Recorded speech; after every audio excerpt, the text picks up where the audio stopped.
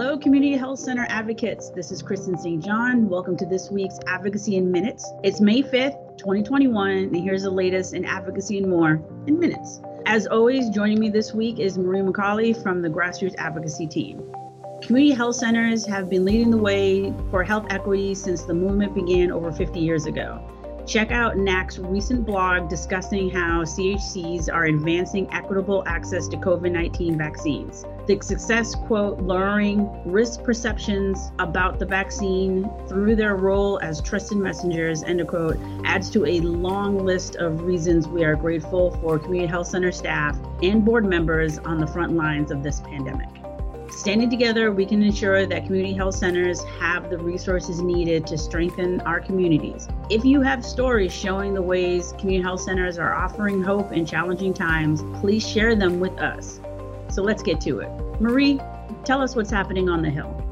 Thanks, Kristen. Please get in touch with your senators and ask them to co-sign the Senate Fiscal Year 2022 Community Health Center Appropriations Letter, which closes this Friday, May 7th, 2021. To sign on, Senate offices should contact Sally Farrington with Senator Wicker at Sally_Farrington@wicker.senate.gov or Amy Brown with Senator Stabenow at Amy_Brown@Stabenow.senate.gov. You can find the list of senators who have already co-signed on your Washington update. Following new earmark guidelines calling for transparency in member requests, the House Appropriations Committee created a new website that will list all spending earmark requested by House members.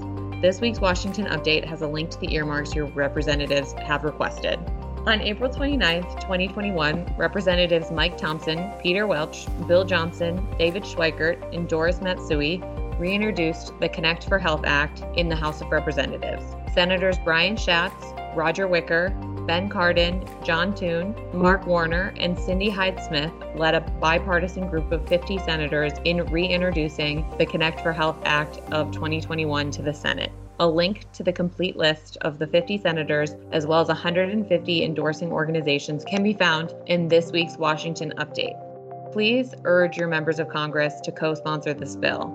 NAC has endorsed the legislation, which includes provisions to permanently allow FQHCs and rural health clinics the ability to provide telehealth services in Medicare as distant sites and be paid equal to the Medicare PPS rate, allows any FQHC to receive telehealth originating site facility fees regardless of location, and recognizes a patient's home as a qualifying originating site, and includes a sense of Congress preamble to support audio-only coverage.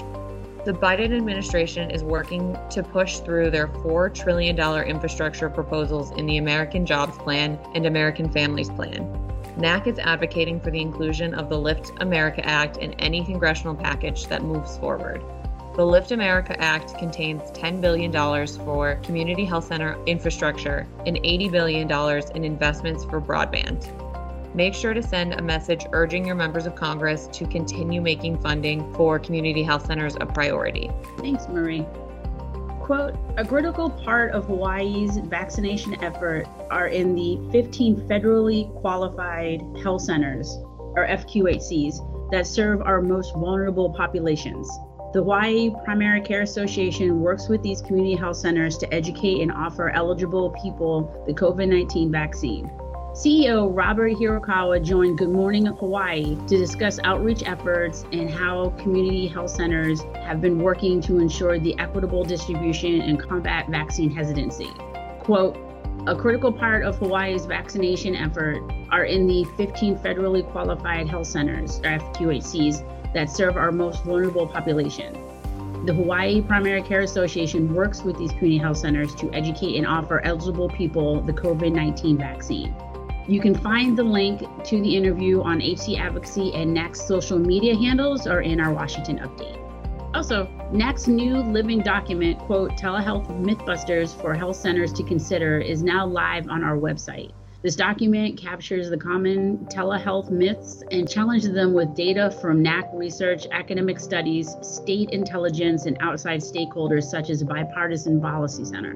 Please contact the NAC State Affairs team at state@nac.org with any questions or suggestions.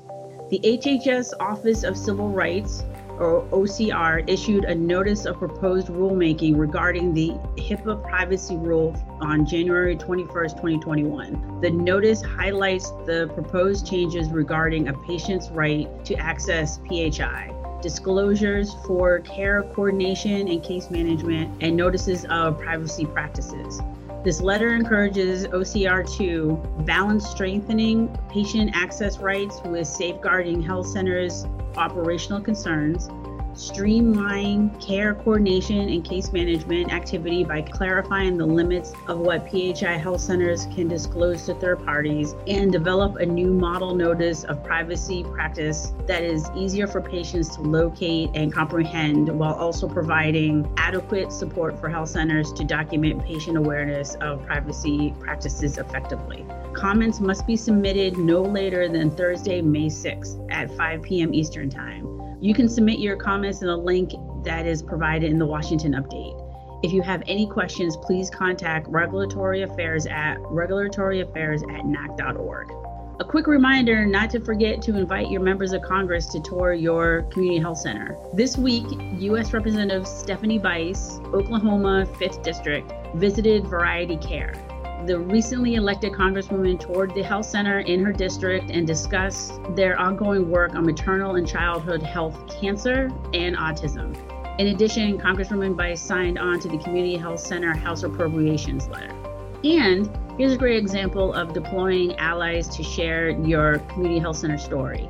Jason Gregor recently wrote a guest column for seacoastonline.com titled, quote, "Federally Qualified Health Centers, the Heart of Community Healthcare." He wrote, "I am a healthcare lawyer. In the first year of my health law practice, I had the good fortune of receiving an assignment from a partner for a federally qualified health center. At the time, I was amazed at what I uncovered as I researched these health centers and the roles in our healthcare system. I now have the pleasure of working with several FQHCs and hope this article will give you a glimpse of the essential role they play in our community." The column can be found, like I said, on seacoastonline.com or via your Washington Update. Thanks, Kristen.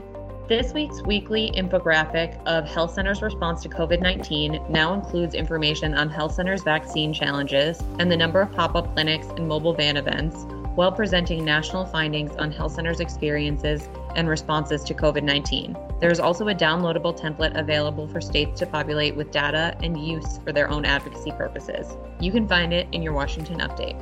We're still seeking stories from health centers on how they have been able to allocate funding from 340B savings to enhance their patient impact, such as providing additional services or improving their infrastructure. This insight will allow us to demonstrate to policymakers the impact the program has had in our communities. Please email Sarah Baser at sbaser@nac.org with any stories that you have.